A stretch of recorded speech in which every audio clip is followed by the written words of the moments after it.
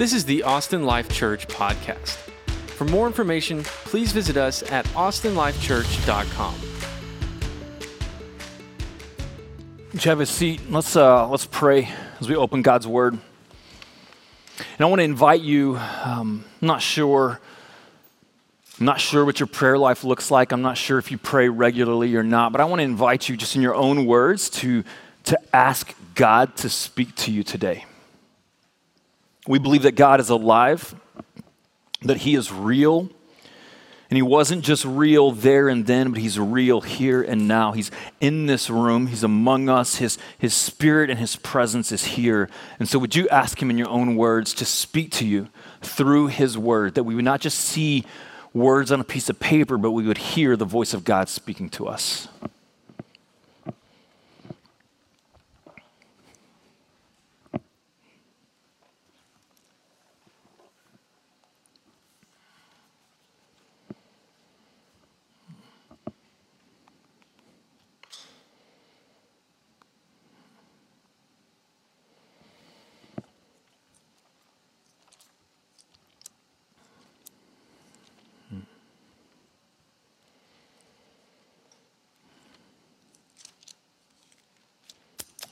Holy God, we open your word to see you and to hear from you. We open your word to commune with you, not just to hear marching orders or directions or a rule book for our life, but to commune with you, to experience your presence more fully. Heavenly Father, it's by no accident that every person is here today who's here. And I know that we come with obstacles and distractions, hurts, expectations, preconceived ideas. I know that for many of us, the spiritual power of the enemy and of darkness has blinded our eyes to see, our ears to hear.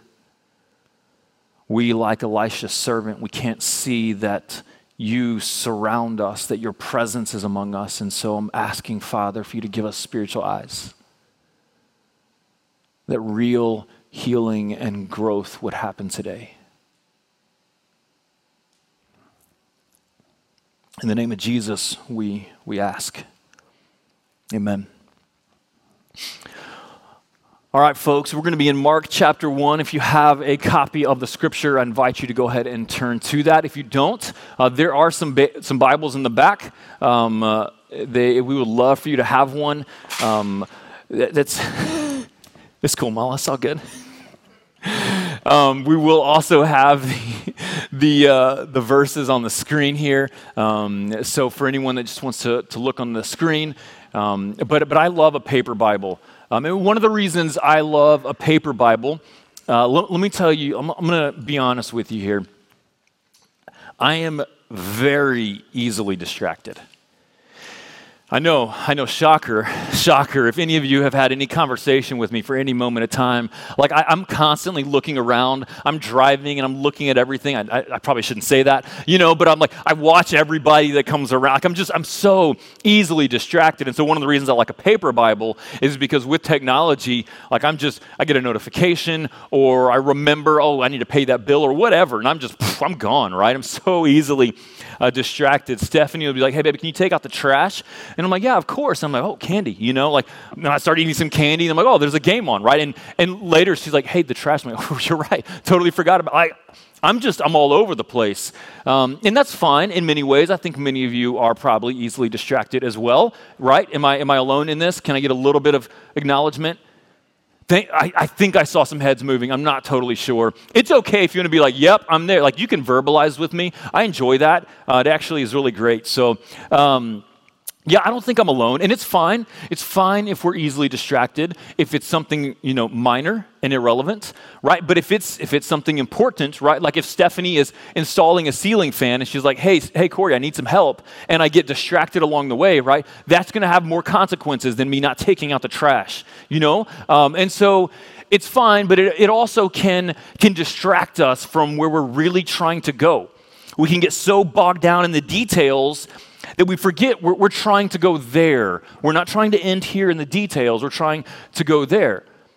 Jim Collins is a business kind of leadership guru, and he wrote a book called Good to Great. It's a fantastic book if you're interested in it. And he starts the book by saying, good is the enemy of great. This is where they teach you in seminary, where you kind of walk around a little bit, you let it sink in, and then you repeat it. Good is the enemy, dramatic pause, of great. It's a fantastic quote. It's great. Good is the enemy of great. His point in the book is that so many companies never rise to this kind of great echelon because they settle for good. They get to a place, they're a startup company or a startup church, and they get to a place of man, things are going good, right? Like we've got some things happening, and then they kind of settle and get comfortable there, and they never move into their ultimate goal and purpose. I think that happens with us a lot. We settle for good, and we never rise to the great purpose that God has for us. That could have happened here in Mark chapter 1, verses 35 through 39. Jesus very easily could have settled for a good thing, but praise God he didn't, because our lives would be impacted today if he settled for good. Let's read Mark chapter 1, verses 35 to 39. And rising very early in the morning while it was still dark, he, Jesus, departed and went out to a desolate place, and there he prayed. And Simon and those who were with him searched for him, and they found him and said to him, "Everyone is looking for you."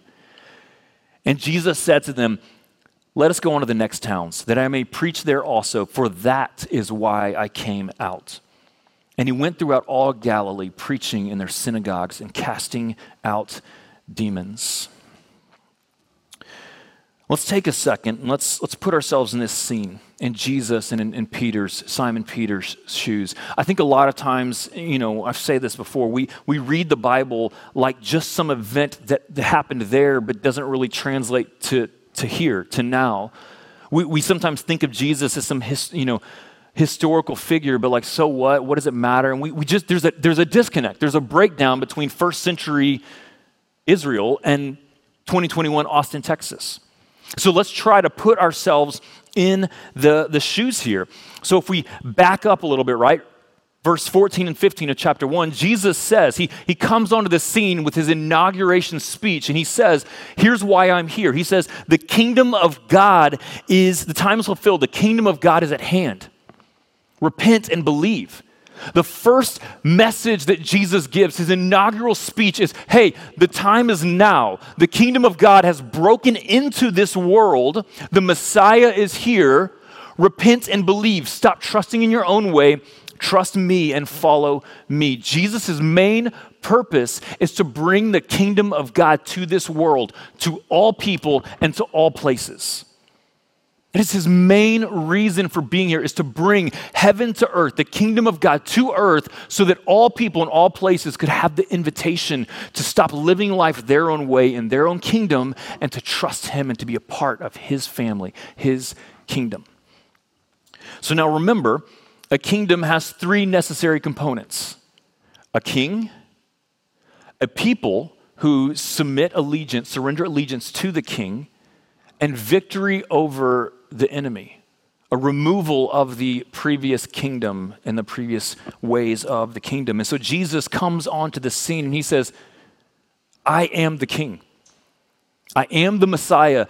With me, the kingdom of God has come. I am the king. And then he immediately calls in verses 16 through 20, Simon and Andrew and James and John. He says, hey, follow me.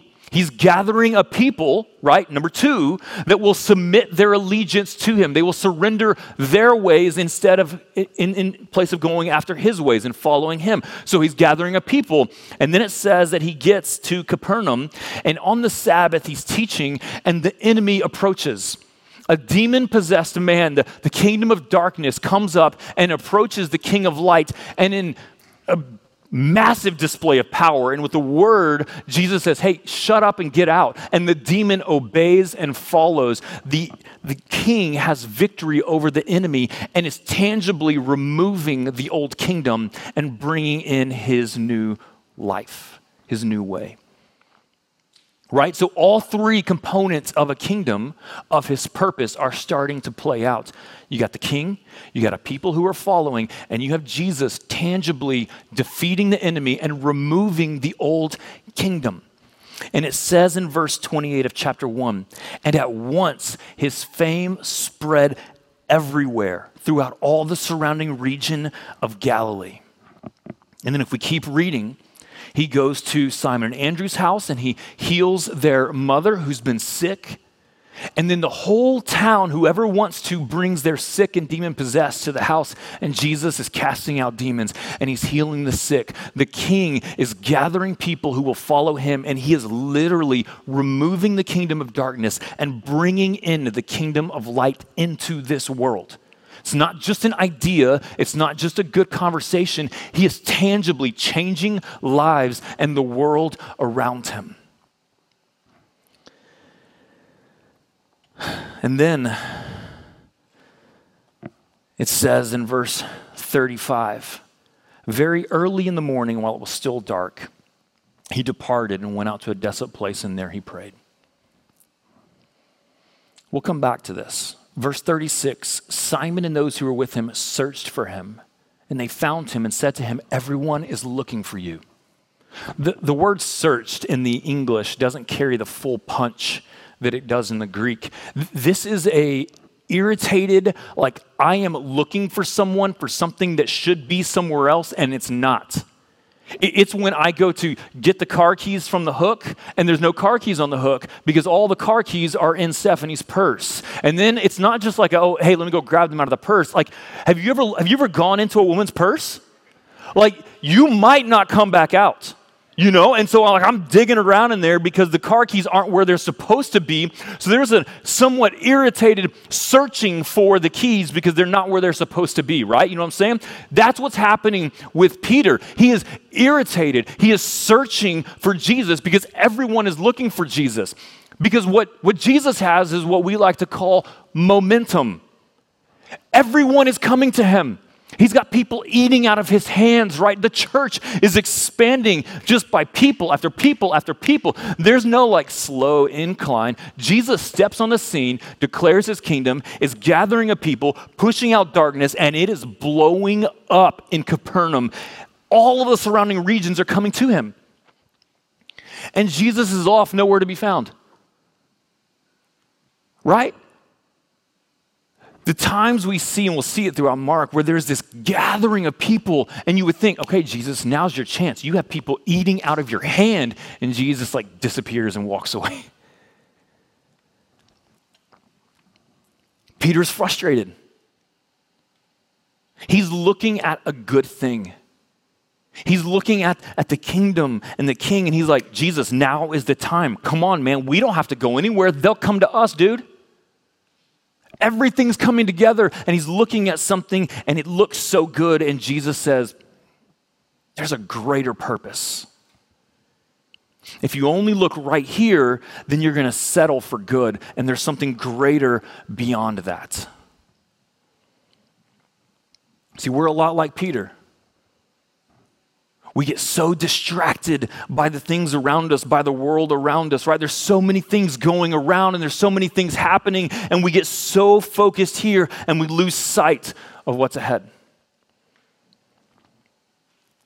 See, the devil wants us to take our eyes off of God and the greater purpose and to move them just right here and to get fixed in our own world. The devil wants us living for here and today, not just for there and tomorrow in heaven. He wants us to lose sight of the greater purpose that God has for us. Because if the devil can get us to settle for good, then we'll never pursue the great purpose God has. If the devil can get us justifying this and it's not that bad, then we'll never pursue the great purpose that he has for us. If the devil can get us distracted by relationships and people that aren't moving towards the great purpose, then we settle here. We never step into all that God has called us to. And so the temptation for Peter is he's fixed on this good thing. But thankfully, Jesus doesn't lose focus of the great purpose that God has for him. And so Jesus says, hey, Peter, I realize that you want to capitalize on this momentum. You want to stay here. You want to set up shop. You want to build the kingdom of God here in Capernaum because, man, this is a good thing. If it ain't broke, don't fix it. But Jesus says in verse 38, let us go on to the next towns, insinuating that town, and then that town, and then that town. Let us keep going on to the next towns that I may preach the gospel there. It doesn't say the word gospel here, but we know in verses 14 and 15 that that's what Jesus is doing, proclaiming the good news of God. And so Jesus says we can't stay just here. We've got to go to the next town and the next town and the next town because we've got to preach there also, for that is why I came out. And he went throughout all Galilee, preaching in their synagogues and casting out demons. The ultimate purpose of Jesus and our ultimate purpose is to proclaim the good news of God to all people in all places, both in word and in deed. The ultimate purpose of Jesus, and then if we are following him, our purpose is to proclaim the good news of God to all people in all places, both with our words and with our deeds. Those are the two things that I see here when I see Jesus' purpose. When Peter wants him to settle for good and Jesus is like, no, there's a greater purpose. There's those two things that I see in these verses, that Jesus always had an outward focus. Peter's thinking, man, look right here. If it ain't broke, don't fix it. And Jesus is saying, if our focus is inward, then it is broke. I don't care how good it may be. If it's inward focused, then it's broke. Our focus is always to be outward, to looking to all people in all places, that the whole world would know of Jesus, that the 2+ billion people who have never heard of the name of Jesus would get the chance to know who Jesus is. He always has that outward focus. And he also is proclaiming the good news in both his words and his actions. The first thing, his invitation was not just to Capernaum. His invitation is not just to Austin. Jesus' focus was Judea and Samaria and the ends of the world. Jesus' focus was all people in all places. Peter saw a good thing happening, comfort, security, man, success, right? They went from nobodies to everybody is coming to us now. Peter saw just right in front of him. But Jesus continually says the invitation is not just for the 99, but it's for the one. It's for the outsider. It's for the unseen. It's for the unknown. It's for the forgotten. Jesus' focus was always outward, always looking to move to all people. And that is good news for us. Because this is a shocker. We don't live in first century Capernaum. So if Jesus' focus never moved outward to all people in all places, 2021 Austin is going to be on the outside looking in. If the love of Jesus doesn't go from Jerusalem to Judea to Samaria to the ends of the earth, we live in the ends of the earth. It doesn't come to us.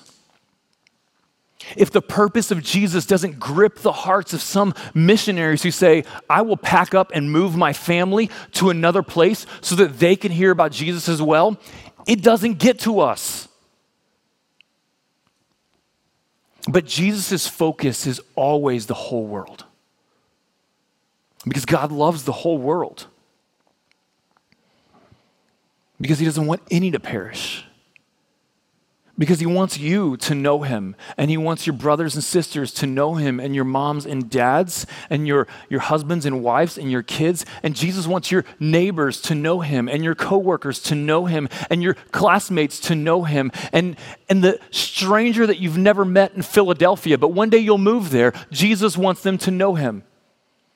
And the people in Iran that don't know him, Jesus wants them to know him. And the people in China that don't know him, Jesus wants them to know him. And Jesus has called us to have the same focus and purpose of all people in all places.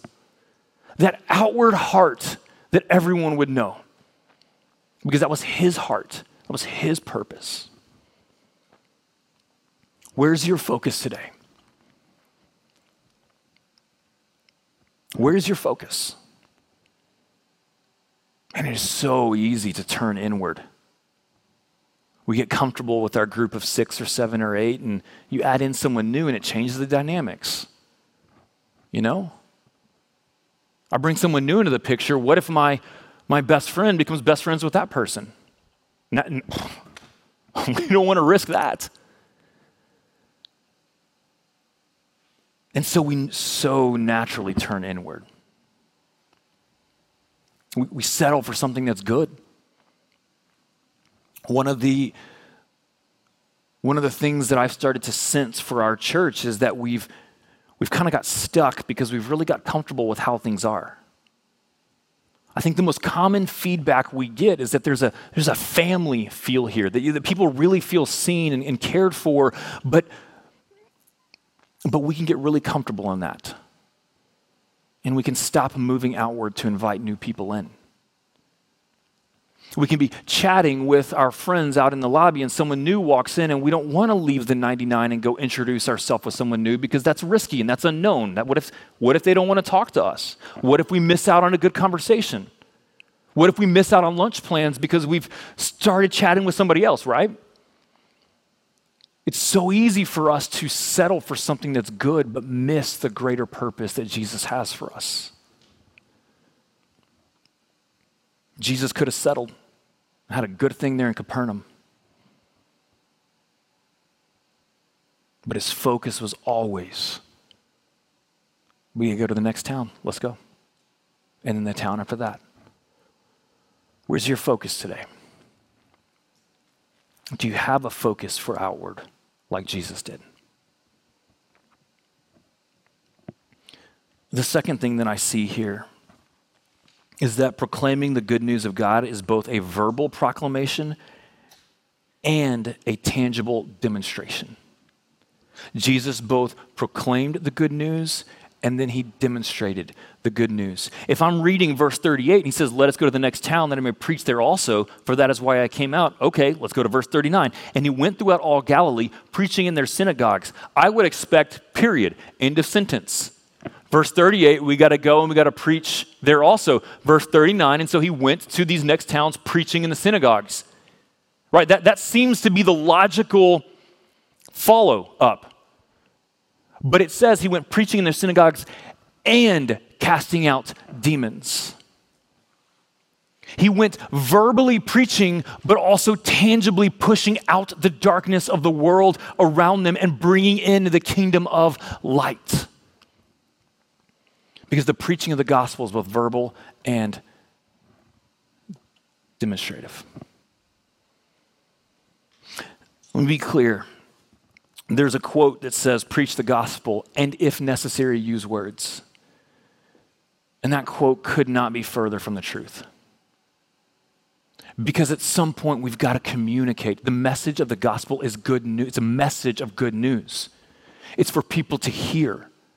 And so at some point, I know that we all have relationships. At some point, we've got to open our mouths and share the good news of the gospel and invite them to trust and to follow.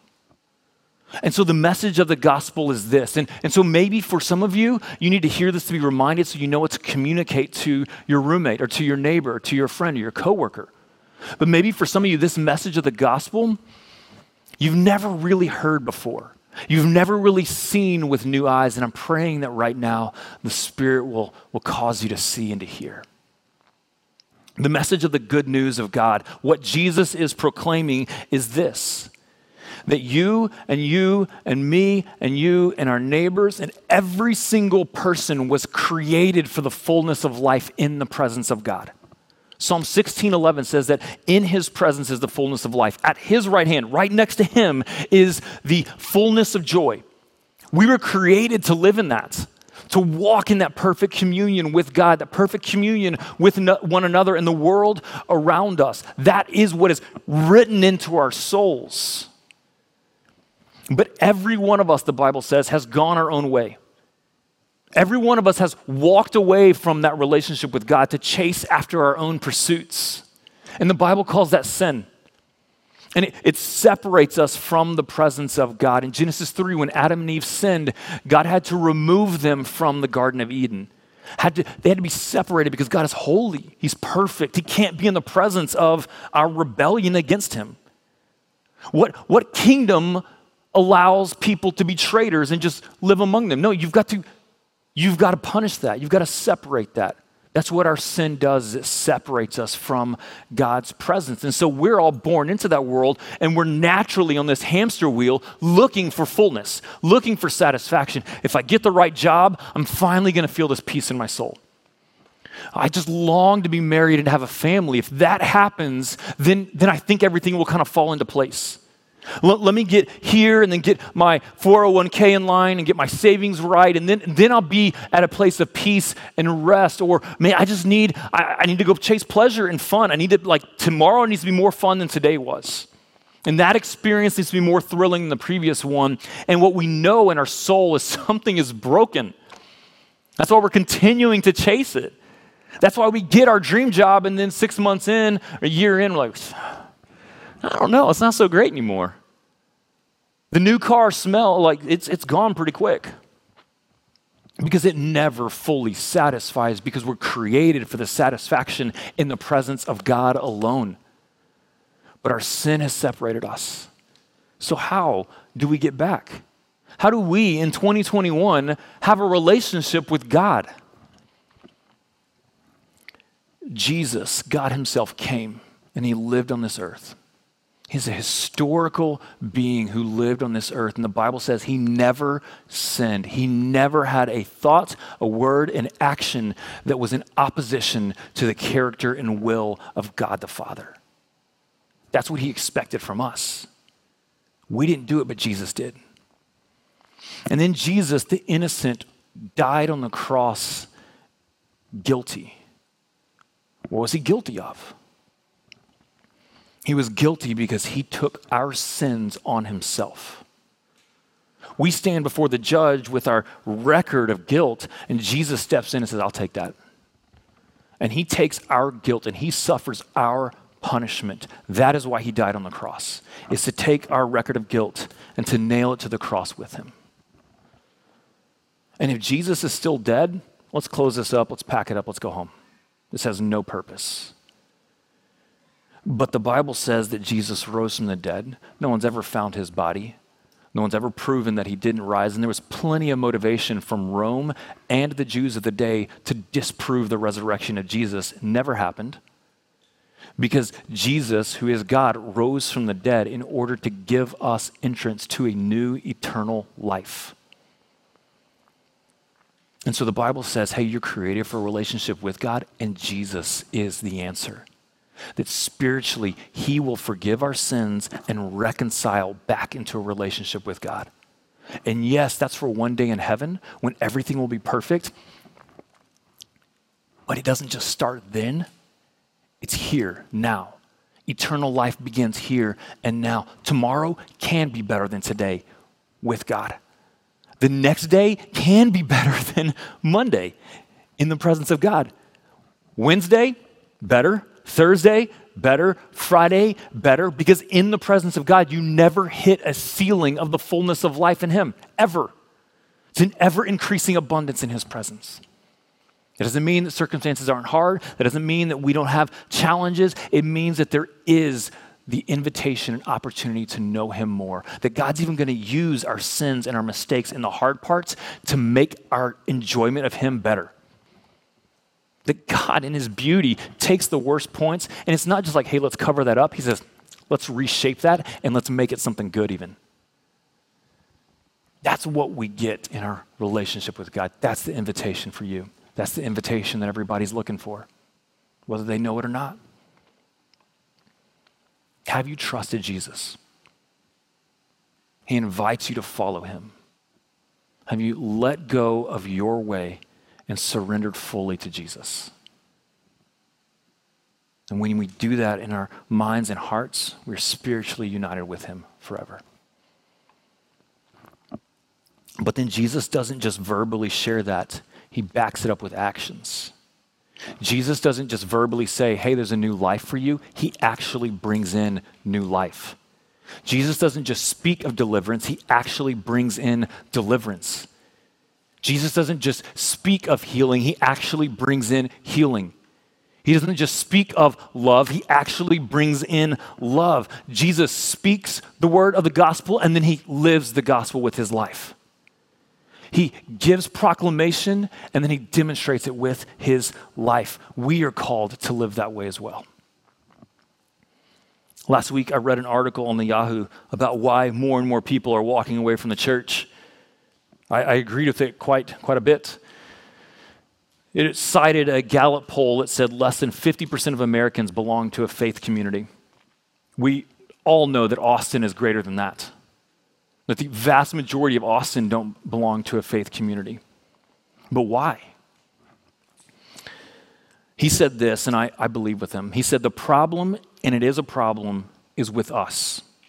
The problem is that most of the church in America looks more like America than the body of Christ. The reason people don't have any interest in the church doesn't look any different than what they have outside of it. There's as much bitterness, anger, selfishness, sin, fraud, abuse. Inside the church is out, so why go? My belief is that most people don't have a problem with Jesus. They have a problem with the people who claim to follow Jesus and live nothing like him.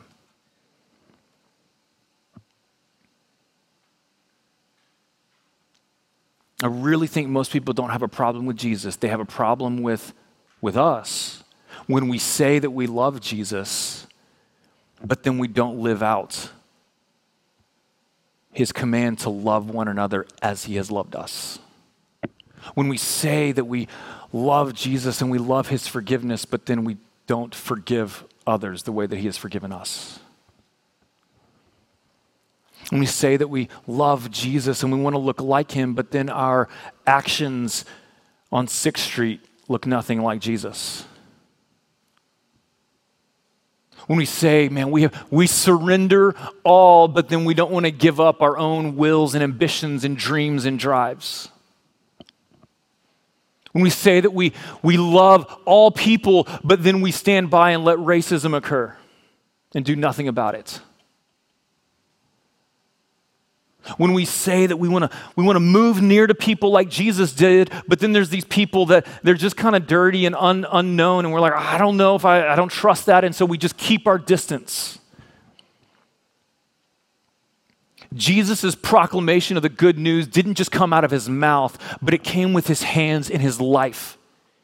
He literally stepped into the darkness and brokenness of this world and began to push back the darkness and bring in the light of his life to the people's lives and to the world around them. And he went to all people in all places to bring that. We've got to ask ourselves, are we following Jesus in this way? Are our lives matching up with what our words are saying?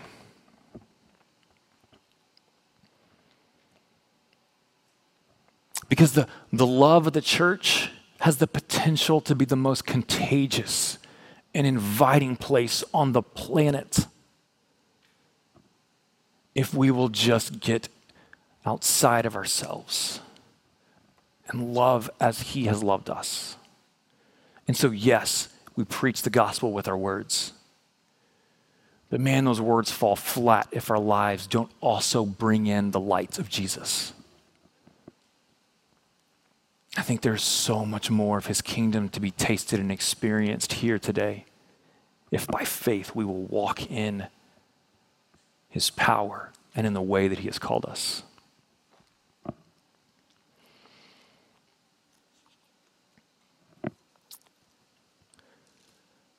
Jesus' focus was all people in all places. That has to be our focus too. We can't get stuck inward. We can't settle for good. And Jesus spoke it and he lived it. And the world around him was changed. And he's entrusted us with that same message and that same life to change the world around us. And I believe it can. Just want to end in verse 35. And I'll go ahead and, Charlie, you can make your way up, buddy. How does Jesus do this?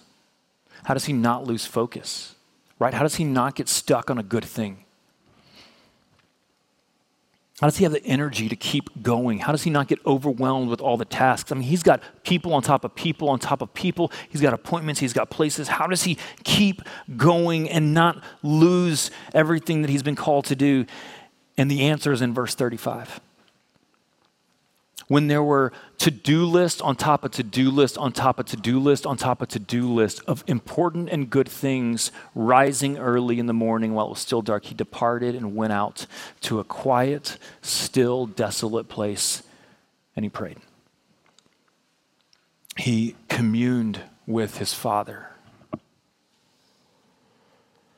Jesus tells us in John 15, abide in me, for apart from me you can do nothing. That word abide means connect. Like a vine connects into the branch to the source, to the trunk, because from that branch, from the source is where it gets all of its energy and life and nutrients. You cut off the branch and it can't live. Right? If I go outside and I cut off a branch from a tree, just give it time and it's going to die because it's not connected to its life, to its source, to the nutrients that it needs. And so Jesus would connect to the source of life, the Father. He would put aside other important things because nothing was more important than communing with the Father.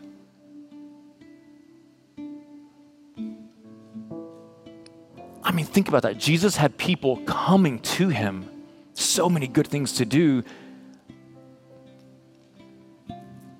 And he snuck away to spend time alone with the Father.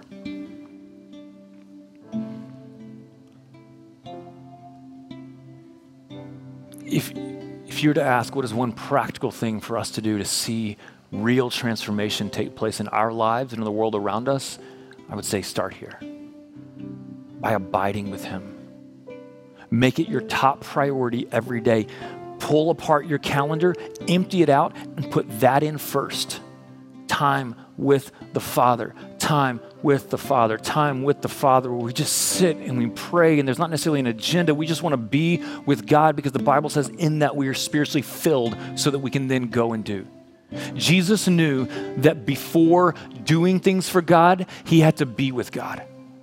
That more importantly than doing all of these good things was being with the Father. We see it with Mary and Martha. Martha serving and doing all these good things, and Mary's just sitting at the feet of Jesus, soaking in his presence, and Martha gets frustrated. And she's like, Jesus, Mary's not helping me. And Jesus says, Martha, Martha, Martha, you're anxious and troubled about many things. Is that not our lives? Is that not our world? We're anxious and troubled about many things because there's so many things around us all the time. And Jesus says the most important thing, if you'll just let it sink in and get through your thick skulls, is to sit and be with me. Everything else will take care of itself and fall into place. Seek first the kingdom of God, and all these things will be added to you. And so if your faith has stalled, and if the things around you, you're like, I don't see any of this. I don't see the power of God. My life is just kind of flat. Let me encourage you to press more into him. Spend more time reading and sitting and listening. And I understand sometimes you're like, I don't want to, and it feels flat and there's nothing happening. And I would say keep going. Keep your eyes on the great purpose ahead and press into him and trust that in that he is doing something and will bring you to the other side. But I can guarantee, because Jesus modeled this, if we don't commune with him, we will not see this happen. We will not see transformation in our own lives, and we will not see transformation in the world around us. We will turn inward, we will settle for something that may seem good, and we will find that we completely miss the fullness that he has for us. We've got to spend time with him, because he is our source of life. Apart from him, we can do nothing. So I invite you to close your eyes and we're going to ask God to speak to each one of you for what he is communicating to you. Again, these are just words printed on a piece of paper, but they're God's words to us. It's God speaking to us through this. And so would you ask him, all right, God, what are you telling me from this?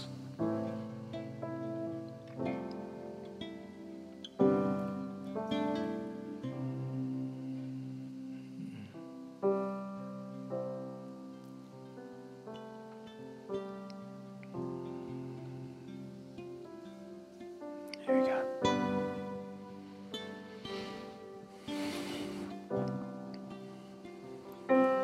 I know for me, God is telling me to abide more in him. I'm tired, I'm worn down. There's a lot of good things to happen, but my time abiding with him is rushed, is squeezed in. And I know God is telling me to abide first in him.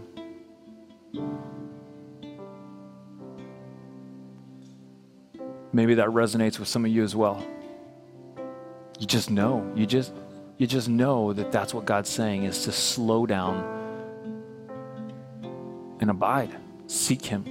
Read, listen, talk, pray, be with him.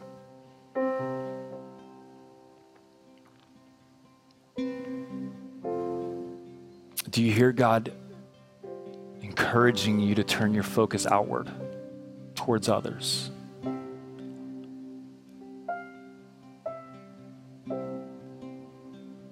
Maybe he's telling you to pack up and move to another city, another state, another country, where you can take the good news of God with you and share with people there.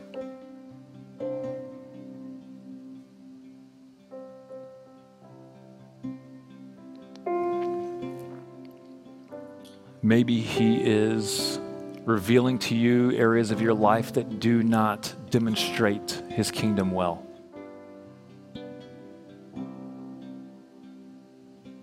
Do not demonstrate the way of Jesus well. And the invitation is not to sit in guilt or shame, but just to confess and repent and walk away from it. Return to Jesus. Or perhaps there's someone you know you need to communicate the gospel with. They need to hear how they can be a part of God's family. And God's entrusted you with that message.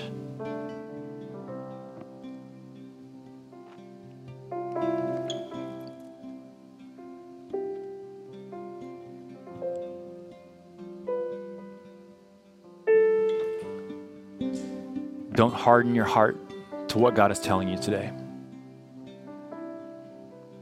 The more we harden our heart, the thicker that wall gets.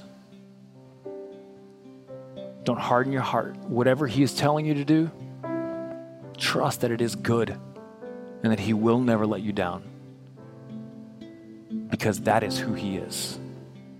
God, we thank you for your words, that you have spoken to us.